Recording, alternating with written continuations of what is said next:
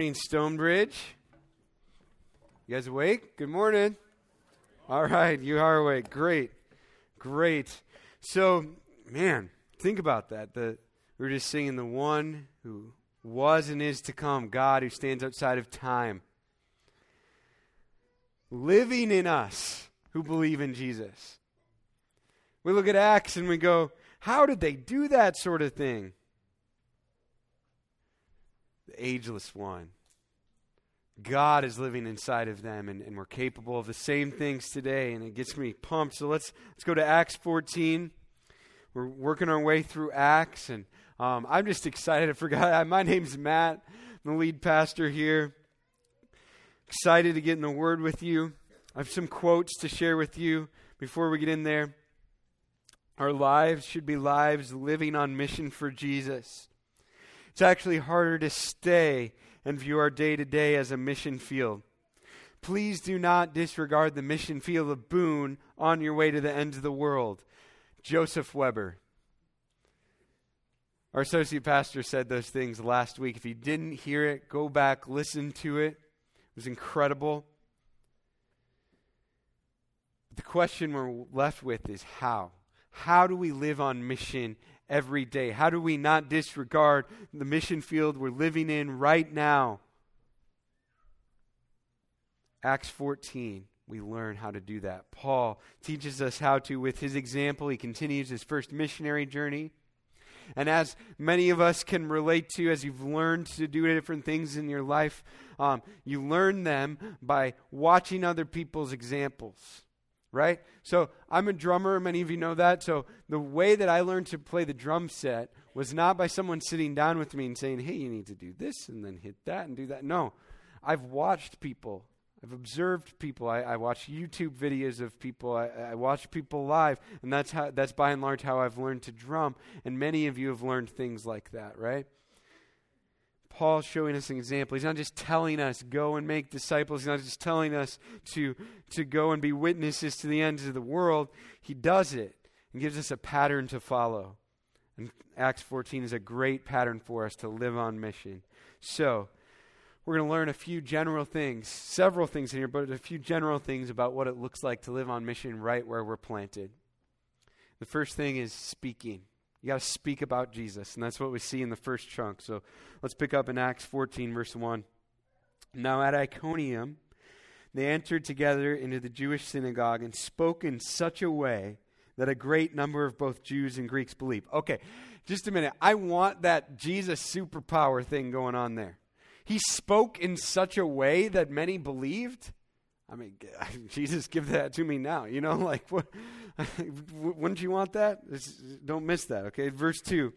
But the unbelieving Jews stirred up the Gentiles and poisoned their minds against their brothers. So they remained for a long time, speaking boldly for the Lord, who bore witness to the word of his grace, granting signs and wonders to be done by their hands. But the people of the city were divided. Some sided with the Jews and some with the apostles. When an attempt was made by both Gentiles and Jews with their rulers to mistreat them and to stone them, they learned of it and fled to Lystra and Derbe, cities of Lycaonia, and to the surrounding country, and there they continued to preach the gospel. So here they are, Paul and his friends, disciples, followers of Jesus. They're now in Iconium. And like the previous towns that he's visited, he goes first to the hub, the synagogue. That was the hub for all of society at that time, not just the Jews. And like I said, he spoke in such a way that a great number believed. How do you do that? I want it. I want that superpower. But here's what I know it is. I know that it was the power of the Holy Spirit. And it was certainly powerful content because he was bringing the good news of Jesus, the gospel. And there was power in his method. He was relating to the culture. He was meeting the culture where they were at with the good news of Jesus. He was wise about it, as we're going to see later in this passage. But the important thing for us, he's living on mission by speaking. He opened his mouth about Jesus. They knew that talking about weather and about sports and how the Chiefs are going to win and go to the Super Bowl today, which they are. So if you don't know who Patrick Mahomes is, look him up. Anyway, way off track. But they knew that talking about weather, talking about sports, talking about politics wasn't enough. They knew that just living a lifestyle of following Jesus and loving people wasn't enough. That's good. Those things are good. Do those things. But they knew that that falls short if we don't speak about Jesus. So they spoke about Jesus. And in verse 2, it says, unbelieving Jews just started riling everyone up. They poisoned their minds. So, verse 3, what does it say they did? They shut their big mouths about anything regarding Jesus. No, it doesn't say that at all. That's what I would want to do, I think, in that situation. I'm going to get stoned, so I'll just be quiet. No, they remained for a long time speaking boldly for the Lord. Let me just break that down if you didn't catch the weight of that. They remained. Persecution they're coming their way. People's minds are poisoned against them. I'm going to get hurt physically. Most likely, I'm going to remain. See, that's what life on mission looks like. We're not done with this mission field. I'm going to remain here, and I'm going to remain here for a long time. I would just want to be like, you know what? I'll finish talking about Jesus to these couple people over here, and then I'm out. Okay? No, they're like, no, we're going to stay here for the long haul. And then they spoke boldly for the Lord. I mean, most of us would just get timid at that point. Like, yeah, okay, let's talk about Jesus over here where no one can hear us or see us, and I'll just be a little quieter. No, they spoke boldly for the Lord.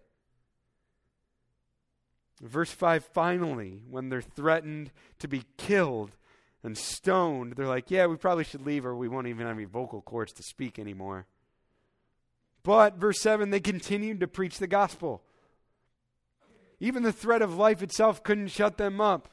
They didn't let discouragement, they didn't let fear, they didn't let suffering muzzle them. They said, well, if we can't speak here, we're going to speak over here. See, living on mission has to mean speaking about Jesus to other people. It has to mean that. So, the question remains, when was the last time you opened up your mouth about Jesus? And let's just start at home. Let's make it simple. If you're not talking about Jesus at home, why are you talking about Jesus anywhere else? With your kids, with your spouse. I mean, think about it.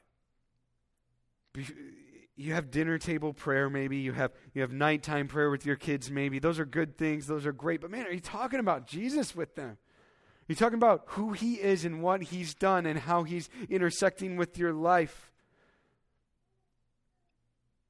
Start there with living on mission by speaking up.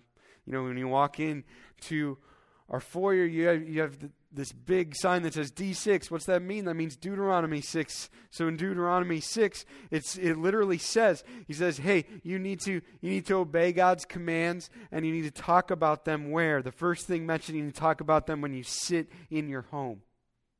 That's where you got to start.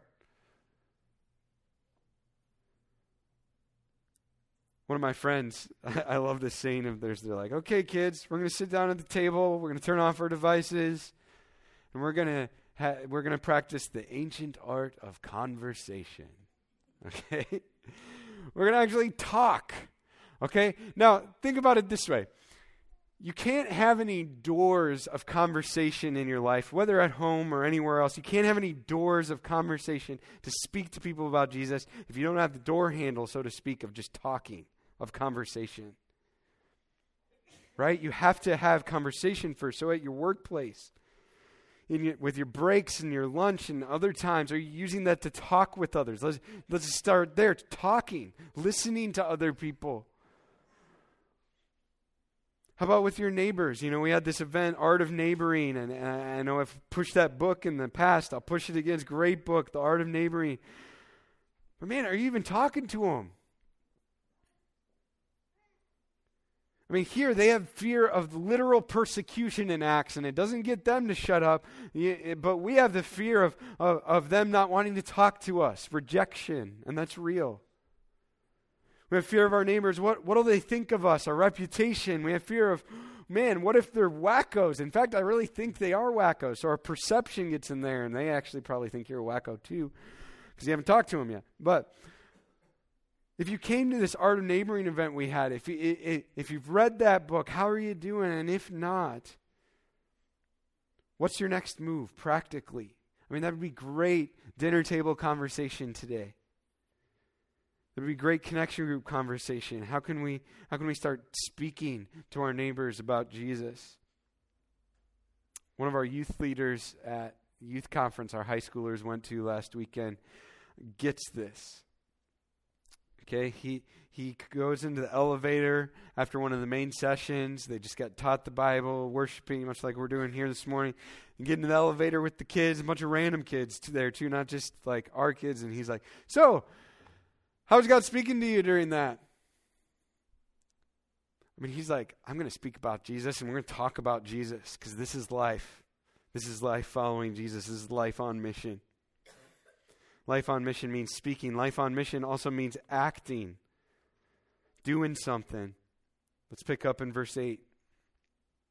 Now at Lystra, there was a man sitting who could not use his feet. He was crippled from birth and had never walked. He listened to Paul speaking, and Paul, looking intently at him and seeing that he had faith to be made well, said in a loud voice, "Stand upright on your feet." He sprang up and began walking. He acts. In verse 3, God is the one doing the miracles. Clearly, it says, so they remained for a long time speaking boldly for the Lord.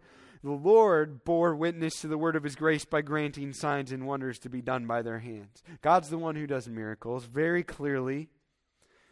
Paul's just the vessel being used by God, but he acted, he did something. He didn't like get to Lystra and go, well, I'll just twiddle my thumbs here while I wait for God to tell me what to do here. No, he knew what to do. He knew he was supposed to talk about Jesus to people. And as he talked about Jesus with people, he did what was natural. He looked around and saw, oh, there's a crippled guy. I should probably help him and pray that God would heal him. And so he did. It was common sense stuff. When at first glance you're like, well, I don't know if I could do that. Yeah, you can do that. Look around. If you're being empowered by the Holy Spirit and have a heart and a mind and a lens on your life to live on mission for Jesus, you're going to walk through life and you're going to see those opportunities and you're going to act. Living on mission has to mean acting. Look around you. Who needs prayer? Pray for them. Who's hurting? Who needs healing? Pray that God would heal them. Who needs help? Help them out. Be observant while you're living life on mission. Living on mission also means responding. We continue in verse 11. Here's Paul's response, or the crowd's response. And when the crowd saw that what Paul had done, they lifted up their voices, saying in Lycaonian, "The gods have come down to us in the likeness of men." Barnabas they called Zeus, and Paul Hermes, because he was the chief speaker. And the priest of Zeus, whose temple was at the entrance to the city, brought oxen and garlands to the gates and wanted to offer sacrifice with the crowds. But when the apostles Barnabas and Paul heard of it, they tore their garments and rushed out into the crowd, crying out, "Men, why are you doing these things? We also are men of like nature with you. And we bring you good news that you should turn from these vain things to a living God who made the heaven and the earth and the sea and all that is in them. In past generations, he allowed all the nations to walk in their own ways. Yet, he did not leave himself without witness, for he did good by giving you rains from heaven and fruitful seasons, satisfying your hearts with good and gladness. Even with these words, they scarcely restrained the people from offering sacrifice to them." I want to show you a video to give you a little context of what's happening in this culture, because you might be like, why would they worship Paul and Barnabas? I don't quite understand that. What's going on here? So Bible Project, free online resource. You should check it out. They have incredible videos to help you in your understanding as you read the Bible. Check this one out.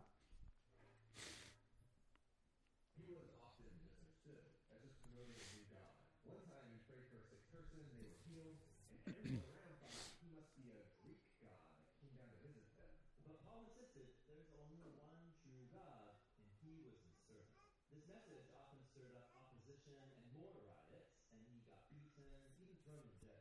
Why such a strong reaction? Well, the worship of the gods held together Roman culture. They believed the gods kept their cities safe, and the temple worship of the gods was a huge part of their economy. Paul wasn't just adding Jesus as a new god to the list. He was saying all other gods are powerless, even a sham. So he's undermining their way of life. Yes, and more than that. When Paul announced Jesus as the new king, he would call him Lord or Son of God, the very titles people used to refer to the emperor of Rome. So Paul's message could easily be heard as a threat against the entire political order. So according to the Bible Project, which is right on, Paul's essentially saying, hey, all other gods are powerless, even a sham. Paul's undermining their way of life. His message could be heard as a threat to the entire political order. And so they're going to realize that pretty soon in this text and turn on him. But for now, they're worshiping him because that's what they did. And Paul's response to their worship is really insightful. He responds wisely and humbly to their cultural beliefs. He says in verse 15, essentially, you know what? I'm just like you guys. Quit worshiping me. I'm just like you. He relates to them. Then he explains why the good news is good in this situation. Here's how it's good. I've got good news for you. The God is living. All of your gods are dead. The God is living. You can worship a living God. You can have a living hope that we just sang about. And then he makes a big deal of God and his great love for them. God made you. But he's also been active from the beginning. Verse 16 and 17 says, he's given us good and gracious things leading up to Jesus coming. Paul doesn't put the focus on himself. He deflects it back onto God. He's humble here. See, living on mission has to mean responding wisely and humbly like Paul and Barnabas did. Responding wisely and humbly to our culture. Now, I want to bring this to life for you a little bit. Well, I'm going to share with you a common cultural belief. I know this isn't the belief of everyone, but this is a common cultural belief today in America. And that's this: gender has no meaning or purpose. It's commonly believed that gender has no meaning or purpose. So here's what you could do, and this wouldn't happen probably all in one conversation. This would be in a relationship over time. Maybe it would, but do what Paul did. You relate to them. You know, you could say something like this. I'm sure we could all relate in this way and go, you know what? It's difficult in our culture to figure out what it actually means to be a man and to be a woman. What does that mean? Our culture is always shifting its definition. And if you've grown up in the church, you see what the Bible says about it and you see what the culture is saying, and that's confusing. So, yeah, it's difficult. But then you do like Paul and you explain why the good news is good news. So the good news is that God created gender, and he spelled that out in the Bible. And he spelled out how living as a female or a male is actually intended for our satisfaction. It's actually intended for our flourishing and our good when we live as God has called us to live as male and female. And all of that means. And then you do like Paul. And you make a big deal of God and his great love. You know what? You go, God understands the difficulty we all have living out his plan for being male and female. But he lovingly guides us and empowers us as a perfect father and gives us each other to help in the process and gives us his word as a guide to figure it out and to live it out. It's just one example of how living on mission means wisely and humbly responding to culture. Next, living on mission means perseverance. Verse 19, but Jews came from Antioch and Iconium, and having persuaded the crowds, they stoned Paul and dragged him out of the city, supposing that he was dead. But when the disciples gathered about him, he rose up and entered the city. On the next day, he went on with Barnabas to Derbe. When they had preached the gospel to that city and had made many disciples, they returned to Lystra and to Iconium and to Antioch. Verses 19 to 21, perseverance. Their deification of Paul doesn't last long, and it turns into persecution. And these were probably the same clowns from Antioch and Iconium that were persecuting him and their friends before. And I'm sure they became convinced, someone convinced them of all that we just learned about in the Bible Project. Hey, this is going to affect our pocketbook. This is going to affect our way of life. The Romans might get mad at us. We better turn on them. So they turn on Paul and his friends, and they stone him almost to death. What does Paul do in response? Here's what he does in verse 21. He gets up and goes to the very people that stoned him. Did you see the 3 towns mentioned? He goes to Lystra, Iconium, and Antioch. Those were where those people were from that came there to stone him. Perseverance doesn't do it justice. Paul doesn't just persevere here. I couldn't find an English word to tell you what this means. Paul is radical, borderline insane. You almost died, dude. Now you're going to those people? Why? Why did he do this? I thought he was strategic. Now he's going back to these towns. Here's why. Because he knew that living on mission means that you do not stop until the work is done where God plants you and where God puts you. And the work was not done. So I'm going back until the work is done there. So I can raise up some leaders.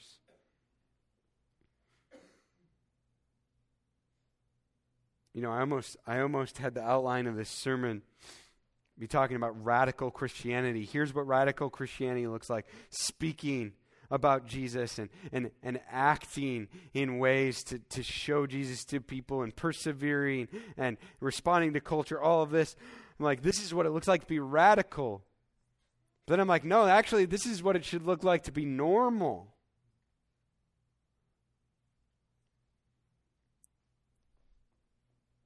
Trying to think of examples of people like this in our church who are like, you know what, I'm not going to give up. I'm going to stay where God has planted me. I'm going to stay where I know God has called me right now. And I know He's called me because this is where I'm at.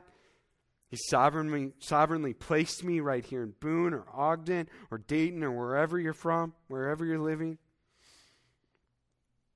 And I couldn't, there's several people, but Joey and Andrea Weber exemplify this really well. So think about it. Joey's lived here his whole life. He stayed in the very town where he didn't follow Jesus. That's kind of an understatement. I mean, for most of his life, he didn't follow Jesus and did some pretty stupid things, right? So, love you, Joey.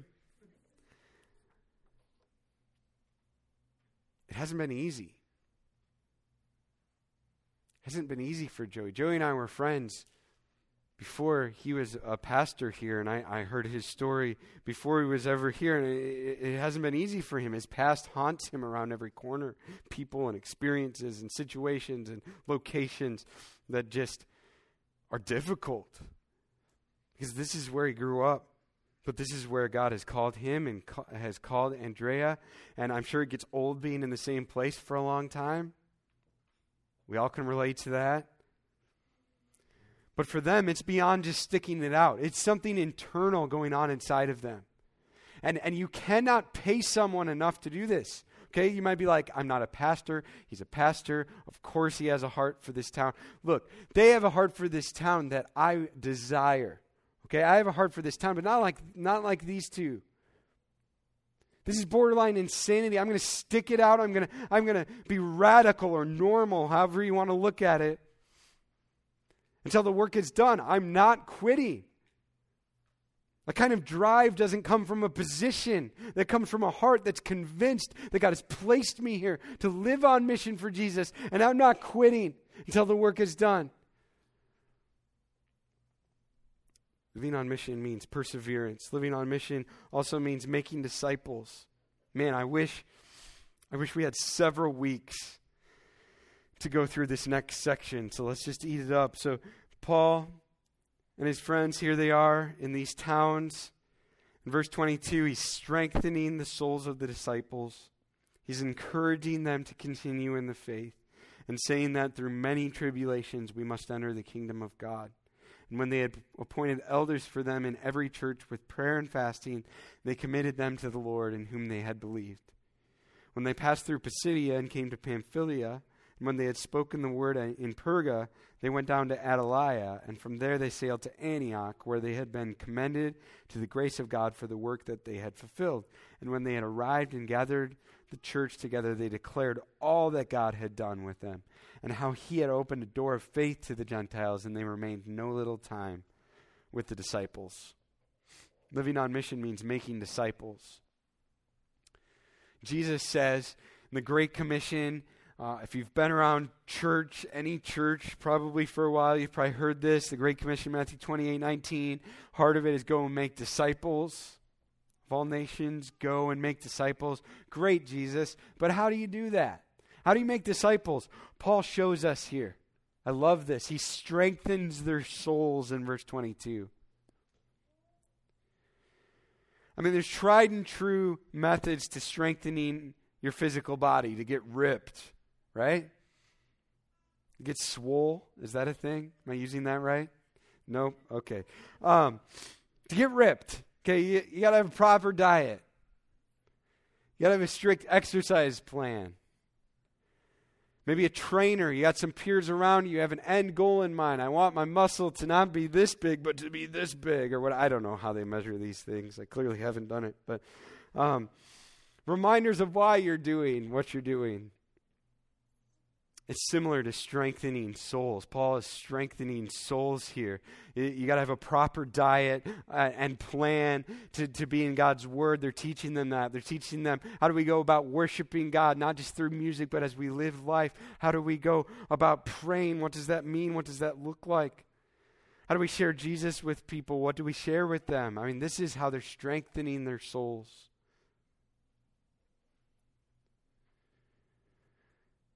And Paul and Barnabas and their friends, they're training them. They're their trainers. They're showing them how to do it effectively. They have peers beside them. They're learning and growing alongside them. They have an end goal. It says in here, the end goal, it's the kingdom of God. This hope of heaven with Jesus for eternity that I have, that's a living hope, that's a sure hope because of what Jesus did for me. And reminders of God's promises and reminders of the mission of the end.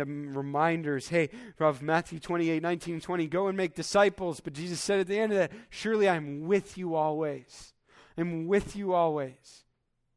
Even through this, it's really hard right now. I'm with you through this. They're reminding each other of this. They're strengthening their souls. They're encouraging them. In verse 22, this word encouragement is like urging troops who are about to get into battle, saying, hey, keep going. Don't give up. The mission is worth it.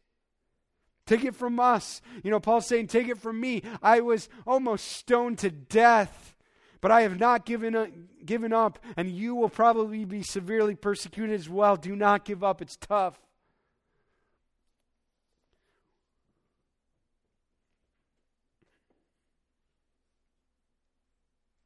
Which leads to the next way that he disciples them, and he doesn't sugarcoat truth. He says, expect hardship, verse 22, saying that through many tribulations we must enter the kingdom of God. Jesus and Paul say similar things throughout Scripture, and we don't want to hear it as Americans, but we've got to hear it. Romans 8:16 and 17. People love this Scripture. I doubt they love the part I'm going to highlight. Verse 16, the Spirit himself bears witness with our spirit that we are children of God, and if children then heirs, heirs of God and fellow heirs with Christ, provided we suffer with him, in order that we may also be glorified with him. Paul, Jesus, they don't pull any punches.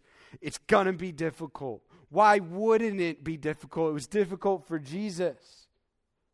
You're following Jesus. It's going to be hard. That's part of the discipleship process. They're not sugarcoating it. And I've said it here before, and I'll say it again, and I'll say it many more times here. And as I meet with you and talk with you and get to know you, here's the thing. Following Jesus is hard. And you need to have a theology of suffering and trials before they hit. Because when you get in those moments When you're in the valley of the shadow of death and you just want to go, what are you doing, God? How could you do this to me? You have a theology.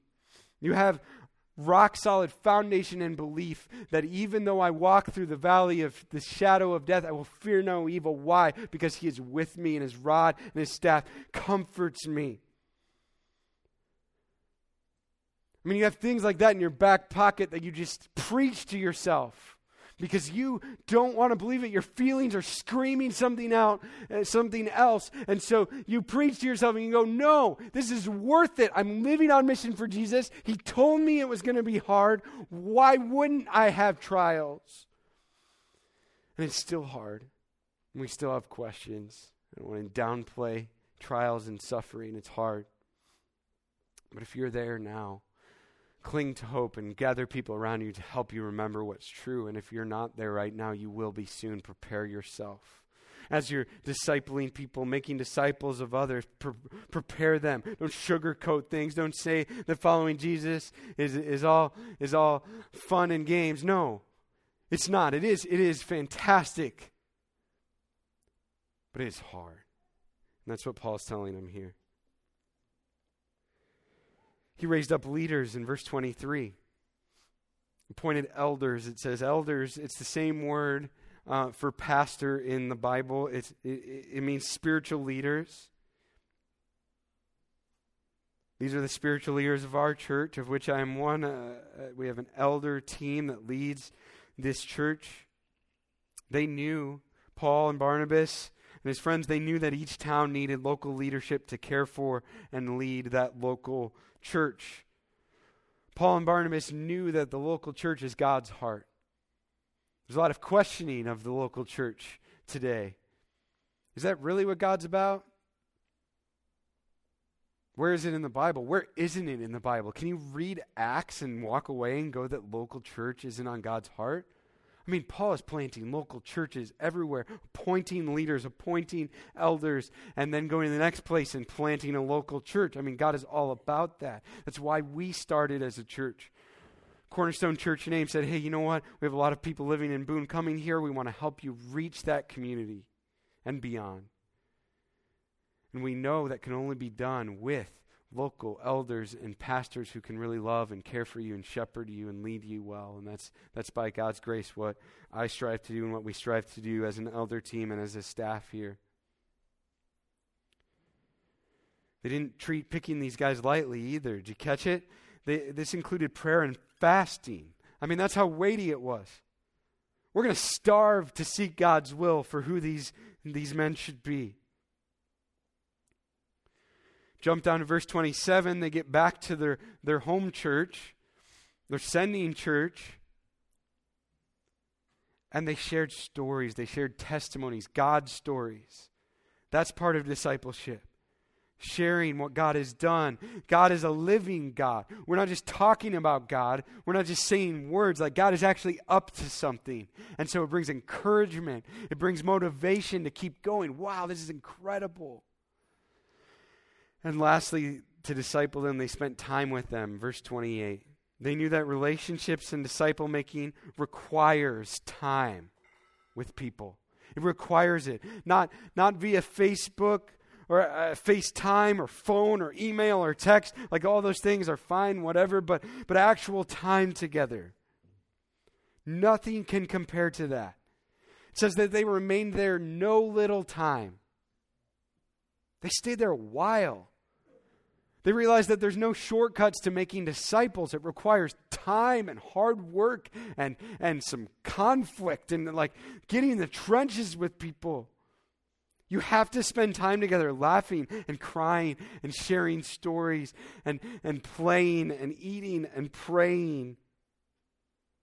So, who are you making a disciple of?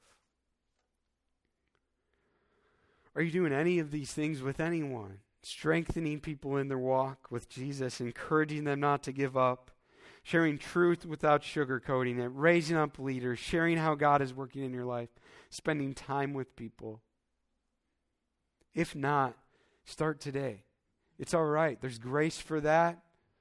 There's forgiveness for that. Let's walk forward today and make some disciples and do some of these things. If you don't know who to start with your kids if you have them. Someone in your connection group, a coworker, a friend, you can do this. You don't need a degree to do this. I have a master's in theology. I don't need a master's in theology to make disciples, and neither do you. Get together with someone and read the Bible. You can do that. Get together with someone and pray together. Get together with someone and share trials that are going on, and then pray for each other. I mean, you can do this. The last thing I want to point out is that living on mission means speaking, acting, responding, persevering, and making disciples together. I don't know if you caught it, but throughout chapter 14, it says they. Every time they go somewhere. It's not just Paul, it's not just Barnabas, it's not just Paul and Barnabas, it's they. This is a group of people walking together, living on mission for Jesus.